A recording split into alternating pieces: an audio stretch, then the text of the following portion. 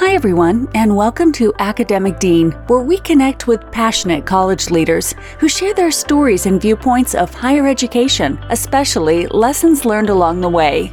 Now, here's your host, Dr. Dave Gerchak.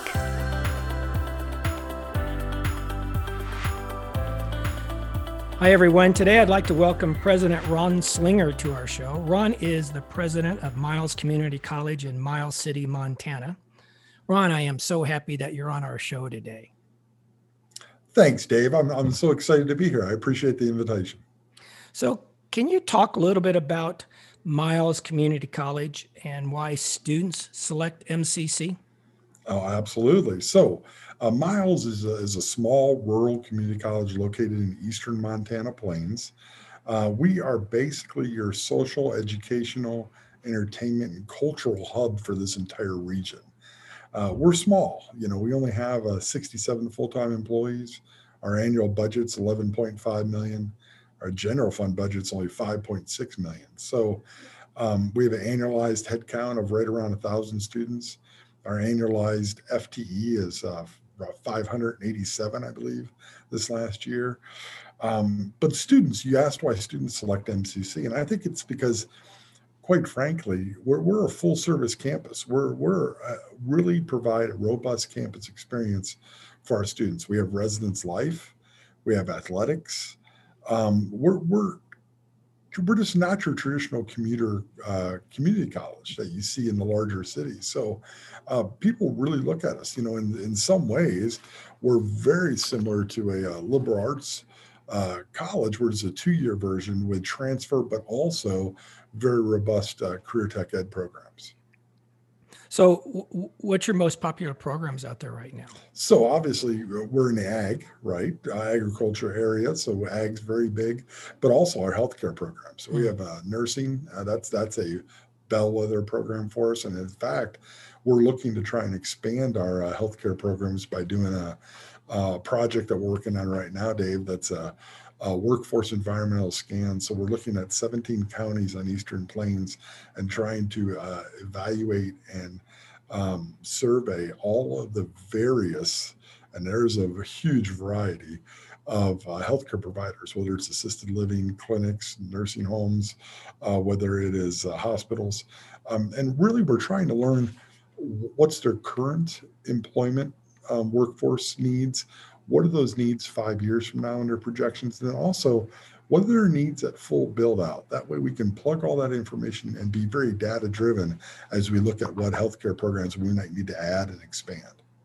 Yeah, thinking back since I'm in Billings, I've met a few potential students that I thought were either going to go to Billings or Bozeman or Missoula, and they ended up in Miles City. So that's right. So you do good. we do okay. Yeah, no, we actually get a very robust number of applicants. So from all over the state, actually. So we're very fortunate. We have a very strong program. So let's talk a little bit about what's new out at Miles Community College for like 2021 and beyond. Absolutely. So, despite the whole COVID pandemic, we've still been moving forward, not just dealing with that, but also just aggressively looking at the future and responding as any community college should to the workforce needs of our area. So like we've started a statewide meat processing program that has been incredibly well received, but it's different when you start one of those at a small school like this with such a limited budget. So, I don't have a bunch of extra money sitting around where I can just take a flyer on a program and invest money. So we really, the way I was able to convince our board of trustees to let us move forward was I promised them that I'd raise $300,000 from private dollars. So that way we'd have 3 years operating capital, and it wouldn't be an effect on our general fund budget. So I'm happy to say that we're, as of last week, we're at about 195,000 raised. Wow, good for you. Well, thanks. So we basically have the first 2 years of the program now funded. We have some other interested parties in the works that we're hoping to still get to that 300 number, but we're confident moving forward, and that's really anyone that knows anything about rural economies and meat processing, it's just been a nightmare for them to try and process animals. And so it's a growing, budding industry. So I'm really excited about this one, Dave. We just finished signing an articulation agreement that's going to allow us to offer an elementary education bachelor's degree here at Miles Community College with articulation with Dickinson State University. So, and the really great thing about this is that their students can finish the entire degree on our campus. Dickinson State's actually going to send their faculty here for the third and fourth year. And so it's really exciting because if you look at rural Montana, especially, we have a lot of these really small school districts, and they're signing these waivers to have people that are just paraeducators actually teaching second grade, but they're doing it under the license of a third grade teacher and so forth. So it's a huge problem for them to be able to recruit. So we actually just met with the area superintendents the last Wednesday, and we promoted the program, and they absolutely loved it. In fact, we're getting so much response that I think we might be able to actually have 2 cohorts start this spring. So it's pretty exciting. That is so interesting. So let me get this right. You, as a 2-year community college, will be hosting a 4-year degree on your campus. Yes, we will. And the really great thing is that we so if the individuals who are taking that in Eastern Montana, they won't have to leave their community. They can just come over to our campus maybe twice a month on a weekend, and the classes they'll be taking will be offered in the evening. So we're really being aggressive trying to respond to that workforce need. And I'll be honest, the more of those programs we can do, the better. That'll be our growth. That'll be our future as a school. You know, they're not, I always joke that they're not making any more 18-year-olds, right? High school students population's going down.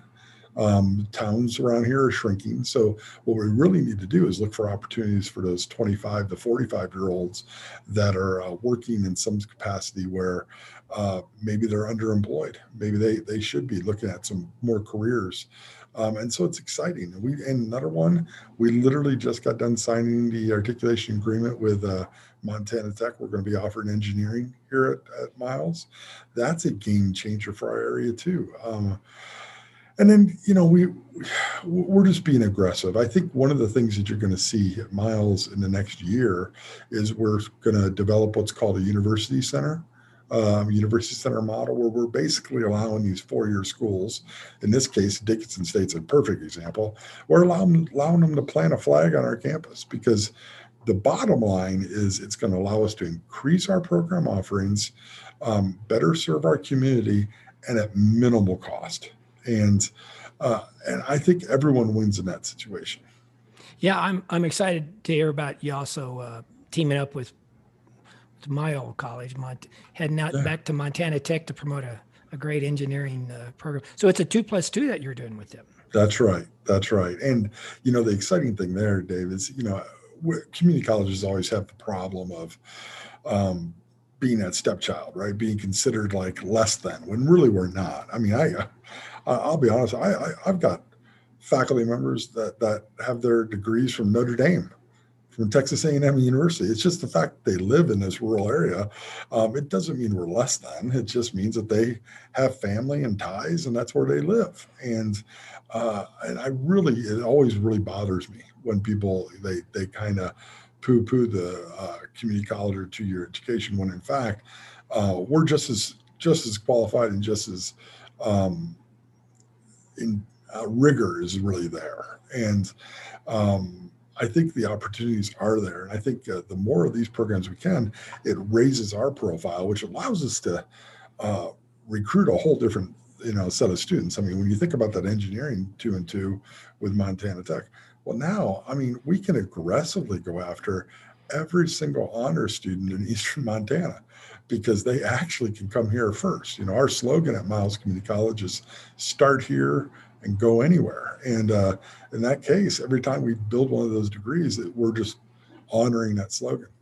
Yeah, from my opinion, it's all about collaboration down the road. I think the two-year schools like yourself that's doing that is going to be so successful in the future. I love the idea about Dickinson's also just planting a flag and also showing up in your back door to coming in and doing a class. So there's all different ways to do this. It's just so interesting to watch how two-year schools are now evolving. It's, where before, as you said, people may poo-poo that idea, but truly they just didn't know. Today, there's so many opportunities. That's just more than just going in and getting a certificate. We're not, as they say, you're not the old VOTEC colleges from way back when. You're cutting edge and your rigor is there. So might as well just head down to the street and pick up a class and move on towards your degree. Yeah, I couldn't agree more. I mean, I think, and the more of these schools, like Montana Tech, Dickinson, that partner with us, I think it does. I think it just goes to show that they value the credits also. I mean, there's a reason why you have the Common Course numbering system. Is that English 121 at Miles is English 121 at Montana State, Dickinson State, Montana Tech. It does not matter. I mean, there's a reason why we have that. And boy, I have to tell you, you can save an awful lot of money. Yeah, as a parent, that's always a nice thing to hear too. It is. It is. So, when I'm looking at your bio, you became the president, actually the 9th president of Miles Community College, January 2020. I kind of remember that because you were out at my school not too long after that, and I got to meet you. Prior to you becoming the Miles Community College president, you were the vice president for institutional advancement, strategic partnerships, and workforce solutions at Red Rock Community College. It looks like you started at Red Rock around 2011 as the executive director for Red Rocks Community College. And I also noticed on your bio that you are completing your doctorate in community college leadership from Ferris State University in Michigan. That's a heck of a task, to say the least, especially since as you're working and you're attending school and you're raising a family and you're doing all these other things. Or in other words, you're now a typical college student, it seems like, for today. How has that experience going back to school and working on your finishing and getting your terminal degree, how does that help you as an academic leader? Yeah, I appreciate that. I'll tell you what, it's completely opened my eyes to the power and the convenience of a blended academic delivery model, right? Understanding the fact that, I finished my bachelor's degree and I went directly into my master's degree. Okay, so I had my master's degree at 24, right? I decided then to take 25 years off and before going back for my doctorate, which was probably the dumbest thing I could have ever done. But, so be it, right? And I remember my very first class in the doctorate program. I had never been on an online platform before, a discussion board, a dashboard, any of that stuff. It was just APA format. I had no idea what they were talking about. I had to Google it just to find out and quickly learn it, by the way. So I think it really has opened my eyes to, one, adult learners who are coming back and what they're going through and all the trials and tribulations of balancing a work life and a family and everything else. But I also, I appreciate the fact now, I think a little bit more about this amazingly powerful vehicle that we have, right? Between a blended format and because like in my doctorate program, every class was it was linear in design. So every class was 8 weeks long. You go about the second week, you all come together for 3 days. And then after that, the rest was online. And then the next class, and you go through the same routine. So I did get to see the kind of the whole thing laid out in front of me, and it was, daunting, but it also really, it also made me appreciate just how disciplined you have to be successful. So, I think it gave me a better understanding what students are actually going through.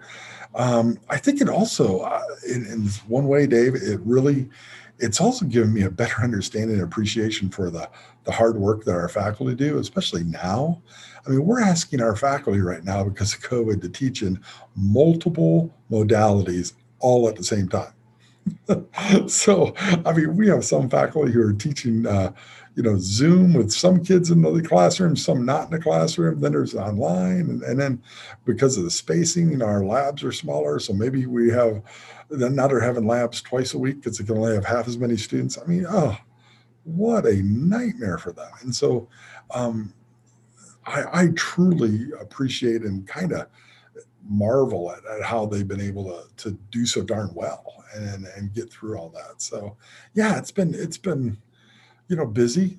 I won't say that. I won't say it hasn't been hard at times, but it's also rewarding. And I do feel good when I talk to the students that I actually can relate a little bit when they're complaining. I'm like, yeah, I've been there. I know what you're talking about. Yeah, I think that's a nice, I've been there. I think students like to hear that because sometimes they think that you went to school 30 years ago and you don't know what it's like today. And it's like, nope, just putting on my paper today. So I do understand. That would be very cool. Very cool. Yes. That's right. So the other thing I know, I'm so, like all my guests, I kind of research you guys and try to figure out about you. And that was, your background was really interesting to me because I started learning, holy cow, in a previous life, you were a mayor, a county commissioner, a school board member, a city council member. So, man, those are some public office caps that you're wearing there. So, how have those positions helped you develop your leadership style today? Yeah, I like to call myself a recovering politician. That's what it's good to have those days behind me. Yeah, one, I love the service during those times. I'm a big local government guy. I really believe in that. I'm just as frustrated as everyone else at the how things work on the federal level and even at the state level sometimes. But local government, I think you get a lot done, and I think you have a lot of good people that are just there for all the right reasons. So, those roles have been pivotal, okay, in my growth, pivotal. And so I can tell you right now, I am a much better listener than I ever would have been because in those roles, I remember when I was mayor, I had one city council member who he would just get so uptight every meeting during public comment because when you're there on the dais, okay, there's always the naysayers. There's always a couple of people that show up every meeting during public comment and basically just call you a bunch of idiots and you're jerks and you're crooks and and they talk for 3 to 5 minutes because that's what you allow them and you thank them and then they go away and they come back the next week. And I remember Tom, great guy, but Tom would get just so angry, right? And so I remember after one really very vicious public comment section, we took a little break and Tom came up to me and he's all just angry and he's like, how could you let him, because I was mayor, so and he's like, how could you let him just talk to you like that? And I'm like, I looked at him and I said, Tom, we're the idiots that ran for these positions. Okay. Nobody put a gun to your head. All right. They're allowed to say whatever they want. If they go over the line, I'll stop them. But really, it's just their opinion. They're allowed to say it, And I said, you got to get a thicker skin. And he said to me, he goes, well, yeah, but your skin's like alligator skin. You don't get upset at all. And I'll tell you, I had to learn that. It didn't start that way. And that really bodes well.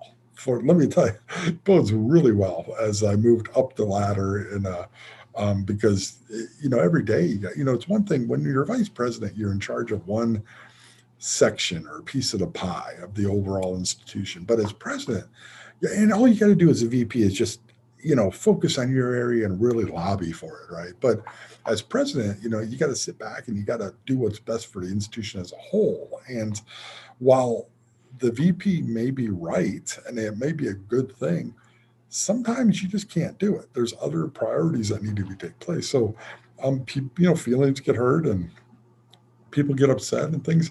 And so I think I said listening, right? So being a better listener and understanding where they're coming from, let people say what they need to say, get it off their chest. For the most part, people they fall in line and but as long as they feel like you actually did listen and hear them. So that was the first one. The second, I became a much better collaborator because I told them when I was interviewing here at Miles that they ask you what your strengths are and things, and they always expect you to say the same stuff. And I told them, I said, I think my biggest strength is I know what I know and I know what I don't know, and I'll never lie to you about what I don't know. If I don't know, I'm just going to tell you. But the great thing about it is we've got a bunch of content experts, right? And I don't need to know, but I need to know who knows, and I need to be smart enough to listen to them and pull them into those meetings. And so that collaboration really has gone a long way. Been able to get some amazing things done that never would have ever. In fact, the elementary education thing, I didn't come up with that. My VP didn't come up with that, and neither did our cabinet. That came from a faculty member who had the interest. I'm volunteering at the county fair booth for the college. So were they. They bent my ear for about 2 hours about it.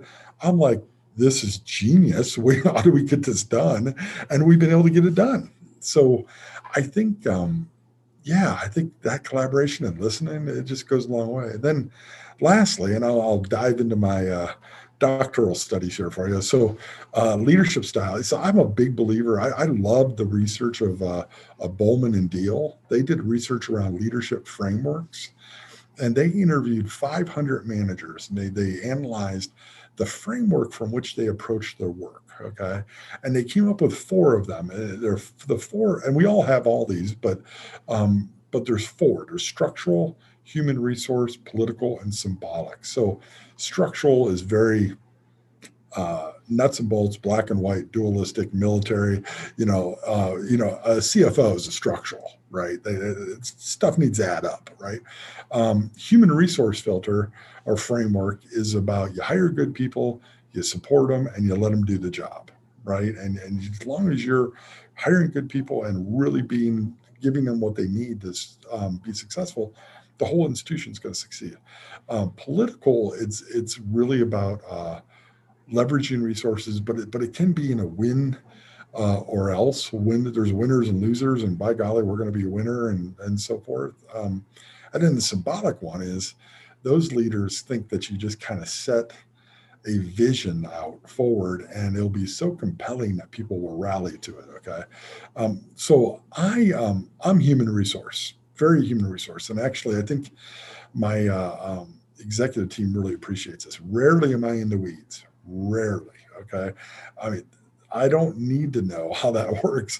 What I need to know is what do you need from me? And trust me, if all hell breaks loose, and I'm going to get involved because I need to, but for the most part, I'm going to let you do your job, right? And I'm just going to try and support you. So that is my number one. Second one is symbolic. I'd like to have a vision. Where are we going? What are we trying to do? And then, but also closely tied to that is political. And I think my political thing is, I'm savvy enough to realize that, hey, you need the resources. You got to ask people for money. You got to pull the right people in. So what's hilarious is my least is by far is structural. So whatever you do not ask me to do your taxes, and do not ask me to do all the financials for the college, because they're going to be a disaster. All right. Because I don't enjoy it. And don't ask me to write one policy, not one, because it's going to be the worst policy you ever saw in your life. So, but that's kind of my leadership style. You got good listener, good collaborator, and really want to empower people. Very good. Well, let's go ahead and talk about your year one as a community college president. So the first thing I want to ask you is, let's talk about those first 90 days when you first showed up. That's almost before COVID. I think COVID, we started getting involved with it in March. But I'm interested in, what were you focusing on the most when you first stepped on campus? So I got a great story for you. So one of my trustees, when they hired me, okay, so I'm not on a job more than a week or two, and we're at an event, because early on you go to a ton of events, you're meeting people, and you're just trying to kind of get a lay of the land. And I remember him, his name's Jamie, and I remember Jamie pulling me aside one night. We're at some sort of social event, and he goes, I've told everybody that any monkey can do this job for the first year. that because we got a good exec team, and you really can't screw it up. So don't worry about things. Just kind of learn the lay of the land, Ron. And I thought it was hilarious, right? I'm laughing. Well, we didn't realize when he said that. I kid you not, 6 weeks later, COVID came. Okay. And so 6 weeks later, I had to make the decision to go to remote learning. I had to send students away from our buildings and our campus. I had to move kids out of residence hall.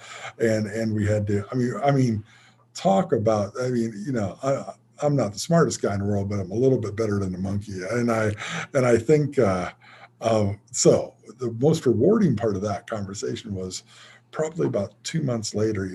We've gotten through most of spring semester. We successfully did that. And I remember Jamie at one of the board meetings, he even said on record that, I remember telling you that any monkey could do this job. He goes, but I just want to let you know, I think you've just done a phenomenal job. And part of that's just because he's right. We had a really good executive team, really good leadership team. I was able to, thank God we did. And because it was unprecedented times trying to figure it out. Anybody that tells you they knew what they were doing was lying. We were winging it. We were making the best decisions we could with the best information we had at that day, which was so fluid that it was changing literally by the hour at times. So with that those first 90 days was a little crazy, but the first 30 days, he's right. It's honeymoon, everyone's shaking hands, kissing babies, and everybody wants to meet you, and it's nice and so forth.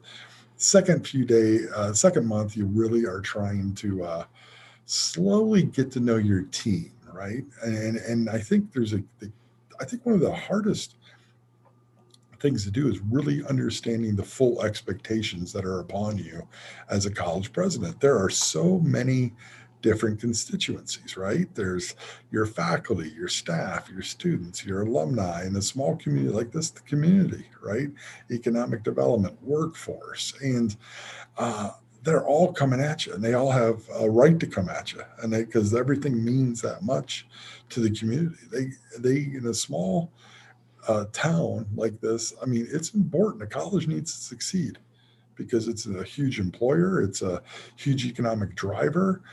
They want, I remember I was asked over and over in May and June, are you guys going to be open face-to-face in the fall? People wanted to know because we have 175 students that live on campus, and those 175 students buy groceries and they go buy Starbucks or Harris City Brew, right? And they, it's important. It's economics. And I remember every time I would say to them, you darn right we are. We're going face-to-face in the fall.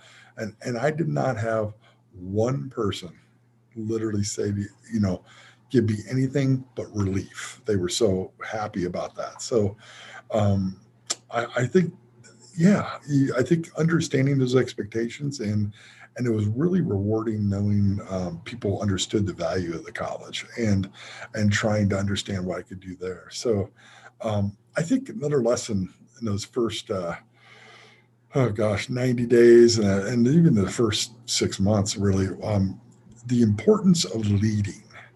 I tell people all the time, we're not going to have the same meeting twice. There's nothing that'll kill morale more than rehashing, and you're 3 months, 4 months, 6 months, and you're still talking about the same stuff because you're unwilling to pull the trigger. I actually have had bosses like that, and it was the most horrific, brain damaging experience, and I refuse to be that way. So I always have that joke like, listen, we're going to make a decision. I want everybody get on the bus. We're going in that direction. I promise you we're going to move forward, but don't worry, I'm not such an egomaniac that I won't change directions if I realize that we're going down the wrong road, but by golly, we're moving forward. And um, I think people that really resonated with people. I think, especially during uh, COVID, for sure. I think people appreciated the fact that they knew we were going to be decisive, and we also were not going to not be flexible enough to have to change if we needed to. So, and I think it's important for people to know that you care, that it's not about you. You know, it's a pretty heady position being a college president. People, they treat you differently and they're nice to you, even though they might not like you, because they have to, which is fine. I think, but I think just being a good human being can get you a long way. So I will tell you, when we sent away our faculty and staff and students, one of the first things I did within the first 2 weeks was now remember, I can do this because we only have 67 full-time employees. I literally called every single employee at their home and I asked them three questions. How are you? How are you doing? How's your loved ones? And what can the college do to support you? Is there anything else we can do? Right. Um, I tell you what, I think I got more goodwill out of those phone calls than anything, because I think people most time, every time they were so thankful I called, and second, they were literally just so thankful that they still had a job because they had so many loved ones that weren't working, and that the college, and one of the things we said right out of the gate was that our entire goal is we're going to finish the semester and everyone's employed. I don't want anyone to worry about being laid off, reduction in force, none of that. We are moving forward. And so I think putting people at ease really went a long way and letting them know that we cared. So, those all ended up being that first 90 days, which I'm telling you, worst day I've ever had in higher ed was when I had to make the decision that we were closing campus, right? And start sending people away. That was awful. I remember that. I remember locking the doors and going home that night, not knowing when I was going to be back in the building, right? Or the buildings. And it was a pretty dark time. It was pretty, bad. So luckily though, I'm an extrovert, so I could only work from home about a week and a half, and I couldn't stand it anymore. I couldn't stand myself. I had to get out of the house. So I started sneaking back in. And then, so yeah, I mean, it was just a crazy time to start. That's really an interesting story about calling your faculty and staff, just seeing how they're doing. I know, boy, that would be something I would sure appreciate. That's an excellent idea. So, what a nice morale booster, to say the least, during times when you don't know what's going on. So, thanks, I appreciate. Well, and you got to remember, they didn't know me from Adam. They had no idea who I was even yet, and so hopefully I got some. She got to show them who I actually am and build a little goodwill there. Yeah, I noticed during that time frame when you said you had to send people home, I was kind of in the same boat, except the other thing also was, oh, by the way, faculty, for those who aren't doing online, you're going to have to learn how to do online in the next few days. And I've never, it was so neat to watch all the faculty at every school step up and really work hard to get their programs moving forward online. So yeah, that was an interest. We'll be talking about that for years from now. Yeah, it was fascinating. And Dave, I think we all have stories of those faculty members who prior to that had told you, I'll never teach an online class, and if I ever have to, I'm retiring and blah. Well, they obviously still want to teach, right? And so we had several of those, and I think they're better for it now, and I think they'll actually even admit it now, even though it's still not their preferred mode. They adjusted and they did a great job. Yeah. So what were some of your big accomplishments that first year? So the past year, what's the big hurrahs that you got? Well, I think I tell you what, I think our initial COVID response, I think we were decisive. I remember, it's crazy. I absolutely will admit I was one of the people that when COVID was first, you're hearing the whispers and stuff. And I was like, yeah, it's not going to be that bad. It'll be fine. I'm sure it'll be fine. And so I literally, Dave, I was in Arizona watching our baseball team play. They were down there for spring break and training, and they're playing a bunch of games. And that's when all hell broke loose. And I immediately realized, like, wow, I probably should be back in Montana. And so I literally, I'll never forget, I was on the cell phone in the Phoenix Sky Harbor Airport, talking to my exec team. We were back here at Miles City in the conference room, and we were talking about this, and it was just a mess, right? And I looked up at one of the TV monitors, and I saw scrolling across the bottom, NCAA tournament cancels. That literally triggered me, like, okay, not the smartest guy in the room, but this is for real, because that's $1 billion venture, and they just pulled the plug. Okay, we're Miles Community College. We better kind of take this serious. So I remember literally telling the entire team, because they were kind of going back and forth on what to do. And I said, guys, just stop. Just stop. I said, just listen. Here's what we're going to do. Okay. We're shutting it down. The students are on spring break right now. Send messages to them. Stay home. Okay. We're immediately going to remote learning. I told our athletic director, I said, pull all the teams back. And I don't want any team leaving our city. And I don't want anyone competing anywhere. Get them back. Right. And so we did. And I got back the next day. And so literally, I had some people pretty upset that I wasn't allowing the athletics to move forward and so forth. And I just told them, I said, guys, we're shutting it down. We're just shutting it down. That's what we have to do. And I had a bunch of people, and a couple of my trustees actually who just hired me, remember, like 3 months earlier. And they're like, are you sure? I don't know. This may not, and so forth. And I literally said to them, I said, guys, the NCAA tournament just got canceled. Okay, do you not think the NJCAA is going to have to do that same thing? I go, I realize they haven't yet, but they're gonna, and they're going to within a day.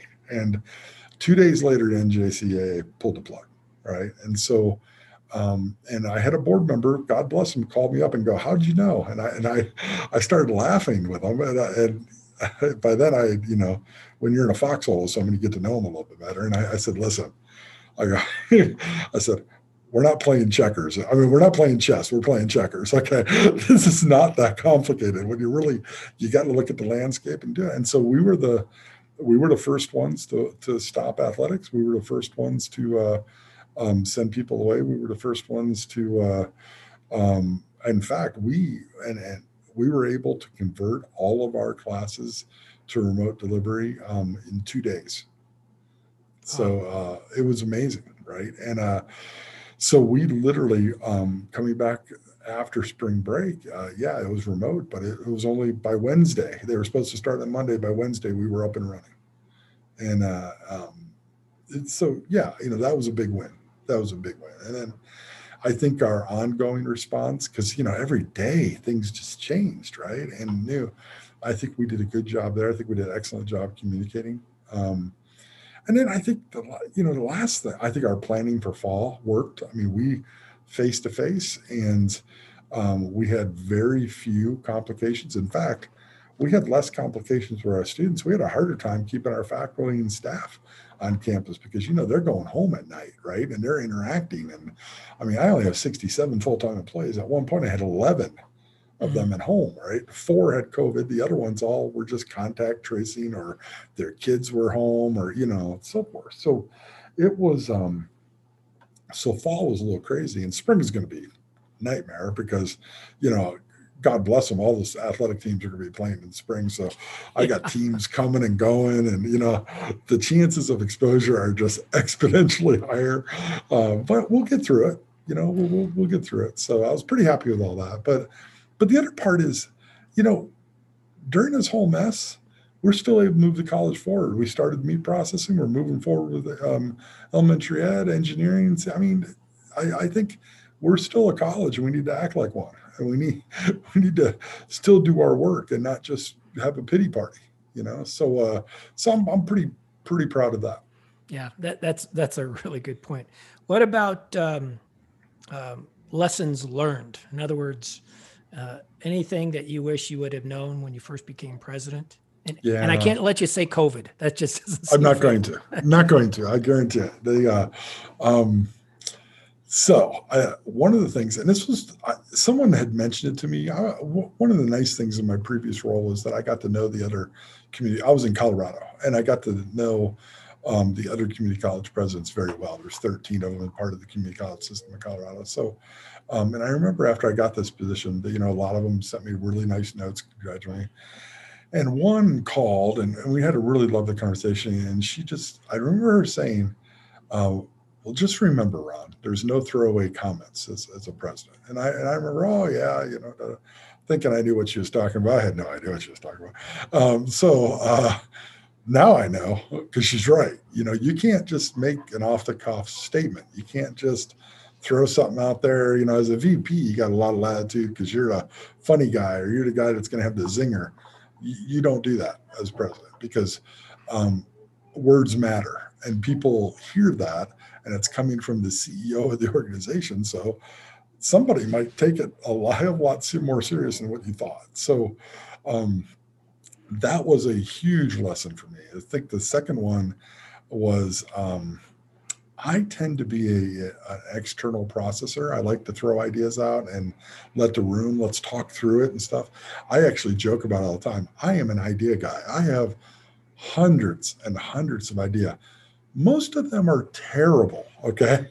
But I process out loud because I wanted people to tell me why they're terrible, because I don't know. Again, I don't know why that's not a good idea.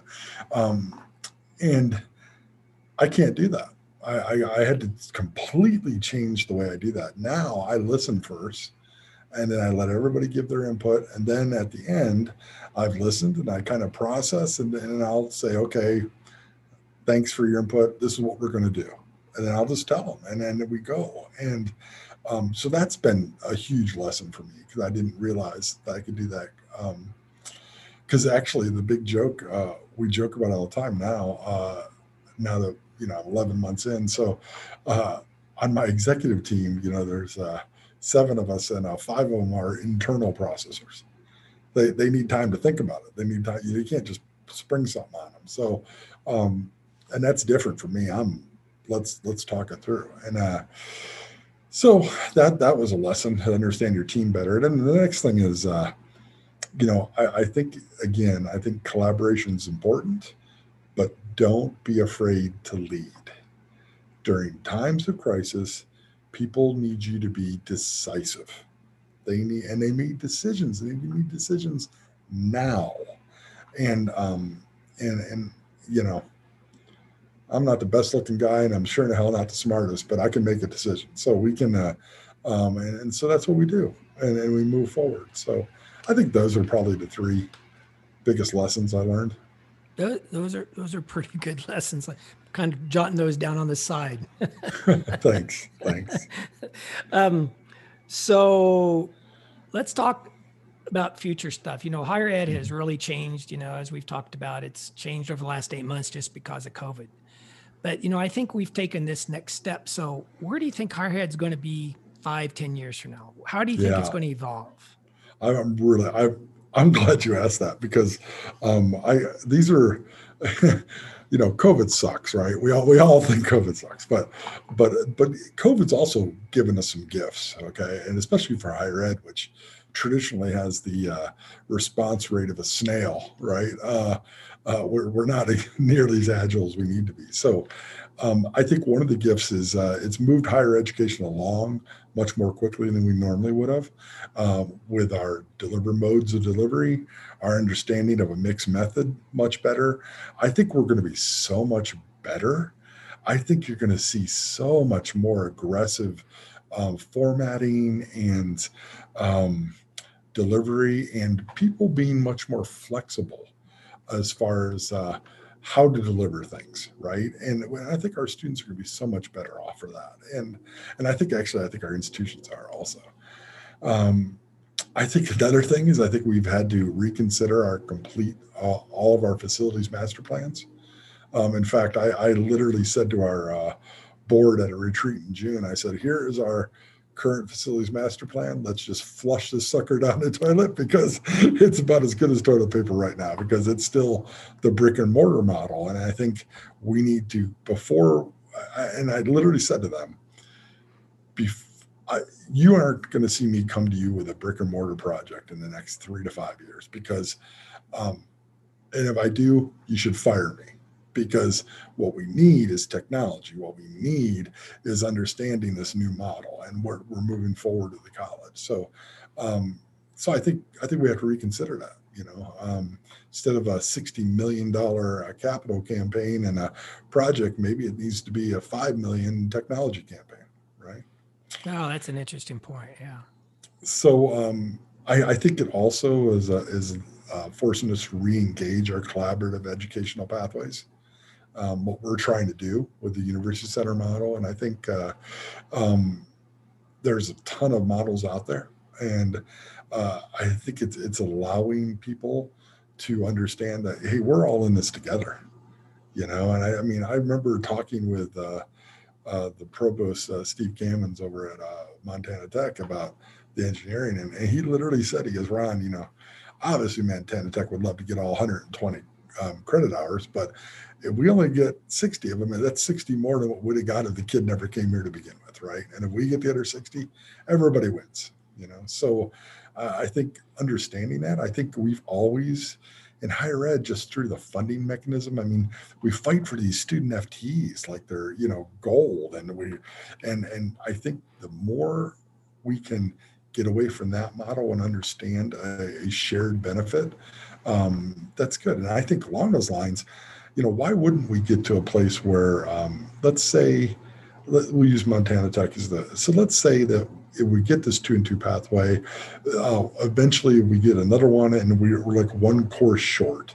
Well, why wouldn't we figure out a way of, hey, Montana Tech, how about letting our 7 students into your Zoom engineering or calculus 4, right? Let us zoom in and I'll pay you $50 per seat, right? Why? Instead of us fighting over the FTE. I mean, there's just ways of doing this where they benefit because it's now offsetting the cost of the instructor or their technology. We're benefiting because it's getting the kid on that transfer pathway, keeping them on track to eventually land there. So why wouldn't we be more creative instead of us going back and, oh no, they got to be our student and they got to be FTE. And so I think we're going to see that figured out here in the next 5-10 years, hopefully sooner, hopefully. A lot more work in transfer partners, workforce partners, better understand the value proposition of education. I think it's easy. I mean, think about this. Think about it. Who the essential workers didn't necessarily have college degrees. Right. The ones that were out there working. Okay, they were running heavy equipment. They were plumbing. They were electrical. They were construction. Okay, that doesn't bode well for a lot of our value proposition that we talk about. So I think we need to understand exactly what that means and to be able to sell that a little bit better. So. That's a good point. Well, I guess we've kind of come to the close here, Ron. Okay. Do you have anything else you want to add?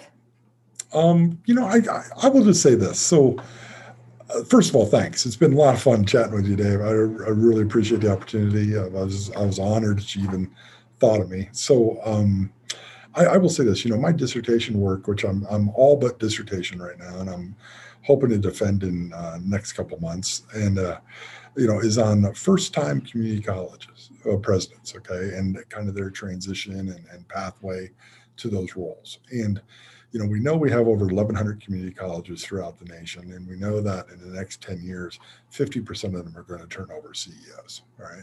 We also know that the people who normally would take those roles are retiring also. Your vice presidents, we're having a tremendous amount of people retiring who those pathways normally would be filled by. So what I think we're going to see is that that we're going to see a tremendous amount of people not coming just from the traditional instruction pathway, a faculty member, a dean, a VP, and moving on up. I think you're going to see people coming from, I was in institutional advancement. That was my VP experience. And even though my master's is in student success, I think you're going to see a lot more of that, because I think as funding tightens up, you need resource development, and you need, as enrollment numbers for high schools and things go down, you're going to need to develop partnerships to still get your students and things. So I think you're going to see that. And I think it's also going to be more about the right fit for the institution than anyone's individual specific background. What does that institution need at this moment? I joke about it all the time that, I may not have been the right person 10 years ago or 5 years ago, but I'm the right person today, I think. But I'm not, it's such an egomaniac that I realize that 5 years from now or 10 years from now, I might not be the same. I might not be the right person that what Miles Community College needs at that time. Yeah. And that's okay. That's okay. So I think it's understanding that and honoring that. So all these, lessons that we are moving forward and learning, brave new world, we're all just trying to figure it out. So, but I'm excited, I'm excited about our future here at MCC, and excited to be in the position. So, yep. And we are so happy to have you at Miles Community College and being part of the Montana University system here in Montana. So, well, thank you so much for being a guest on our podcast. Thanks, Dave. Take care. Well, that wraps up today's episode. Thanks everyone for listening. Thanks for listening to today's episode, and make sure to visit our website at academicdean.com for additional information. Also, if you enjoy our podcast, please don't forget to rate, review, and subscribe. Until next time.